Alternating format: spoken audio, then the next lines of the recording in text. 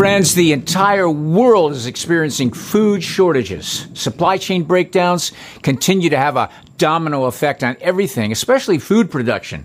Farmers can't plant as many crops now because of fertilizer shortages, forced regulations, and high fuel prices. This is going to cause more painful food shortages when we run out of the food we're eating now. Food takes time to grow, so when farmers don't plant, months later, we don't eat. That's why you need to prepare for an increasing number of food shortages. And the best way is to invest in Ready Hour emergency food from My Patriot Supply. It's a perfect hedge against skyrocketing prices and shortages. Right now, save $50 on a 4-week food kit from My Patriot Supply. Go to preparewiththinkaboutit.com and get your $50 savings on a 4-week emergency food kit that averages over 2,000 calories per day. That's preparewiththinkaboutit.com. Those who know what's coming are getting prepared now. Shouldn't you? Preparewiththinkaboutit.com.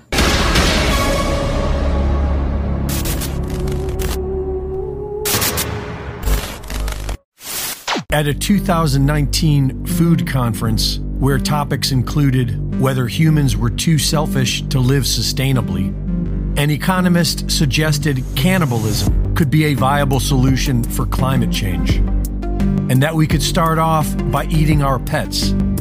School of Economics professor Magnus Soderlund says that eating human meat from the dead might help save the human race, and that we could overcome the taboos against eating each other by simply trying it out.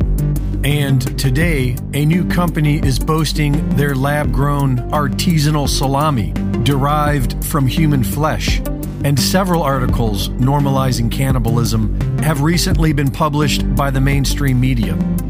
The Wikipedia page leads with the benefits of cannibalism, where it says, in environments where food availability is constrained, individuals can receive extra nutrition and energy if they use other con-specific individuals as an additional food source.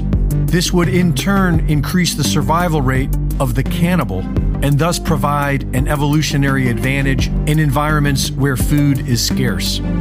This may be true when there are no other food options, but when there are, it is never favorable for any species. Cannibals are at risk of related diseases such as Kuru disease, similar to mad cow disease, a neurological prion disease caused by cannibalistic consumption. And when there are other food options, cannibalism will always be the most challenging. Studies show that cannibals tend to eat the young because it is the easiest, and they tend to hunt outside their own gene pool as a way of decreasing the competition. Cannibals are constantly at war with their own species, and animals have evolved various protections against this barbarism. Cannibalism is the ultimate expression of barbarism, the absence of civilization and culture, extreme cruelty. One could argue that the whole purpose of civilization is to increase the amount of food available to keep humanity from turning to cannibalism. Because who on earth wants barbarism over civility and compassion? The New York Times published a piece entitled "A Taste for Cannibalism," and they promoted it by tweeting, "Cannibalism has a time and a place. Some recent books, films, and shows suggest that the time is now." The article promotes a list of recent movies and shows about cannibalism, suggesting that perhaps we should all take the cue and give it a go, as if pop culture decides the destiny of mankind. And maybe it does. There is definitely a herd mentality that finds comfort in blind obedience and will do whatever they are told by the authoritative state emerging from the shadows. And the mainstream narrative is now normalizing cannibalism. So that's what is coming if we continue accepting their offers. It will be like the film Soylent Green, which was set in 2022, or like the film Cloud Atlas, wherein a dystopian government processes the dead into food to feed the wretched masses. For For less than 20 minutes, Alex Jones questioned the official narrative of the Sandy Hook school shooting because, for the so-called truther community, that was the big story. And so he did his job and covered the story, just like he's done for the other 1.8 million minutes of his career. Alex Jones has been questioning the official narrative of the corrupt mainstream media and exposing the authoritarian cabal hiding in the shadows for 28 years. And over time, this revival of truth has grown into millions worldwide. Alex Jones expanded his broadcast by selling a line of products focused on healing from the toxic world of a corrupt system, which has allowed InfoWars to remain a free public broadcast to combat the dangerous lies of the mainstream media. In 2018, with zero evidence of their wild claims, a George Soros-funded lawsuit was filed against Alex Jones and InfoWars. 4 months later, Big Tech removes InfoWars from the internet.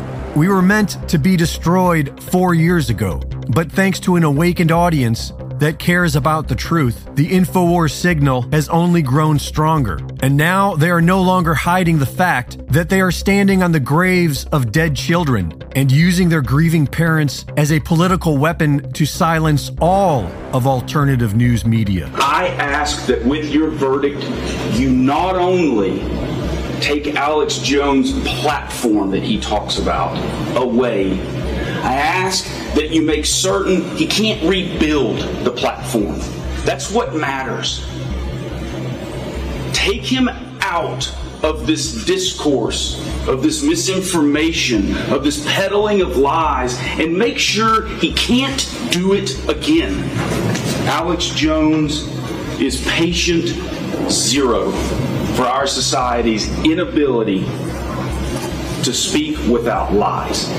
He is patient zero for alternative facts.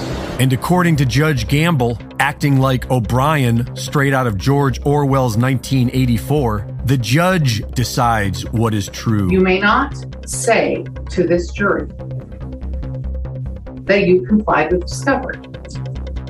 That is not true. You may not say it again. You may not tell this jury that you are bankrupt. That is also not true. You're already under oath to tell the truth. You've already violated that oath twice today in just those two examples. It seems absurd to instruct you again that you must tell the truth while you testify, yet here I am. You must tell the truth while you testify. This is not your show. Do you understand what I have said? Yes, I believe what I said was true. So I don't. Yes, you believe everything you say is true, but it isn't. Your beliefs do not make something true. That is what we're doing here. Just because you claim to think something is true does not make it true. There's going to be a large set of plaintiffs who are going to be dividing up the corpse of InfoWars in the bankruptcy estate. The decision to terminate the InfoWars broadcast is not in the hands of this crooked cabal. It is and always has been the will of our audience that decide our fate. The InfoWars audience has mobilized and awakened the world to the threat that is globalism. And with your continued support, we will keep going. Join us now and support the InfoWar.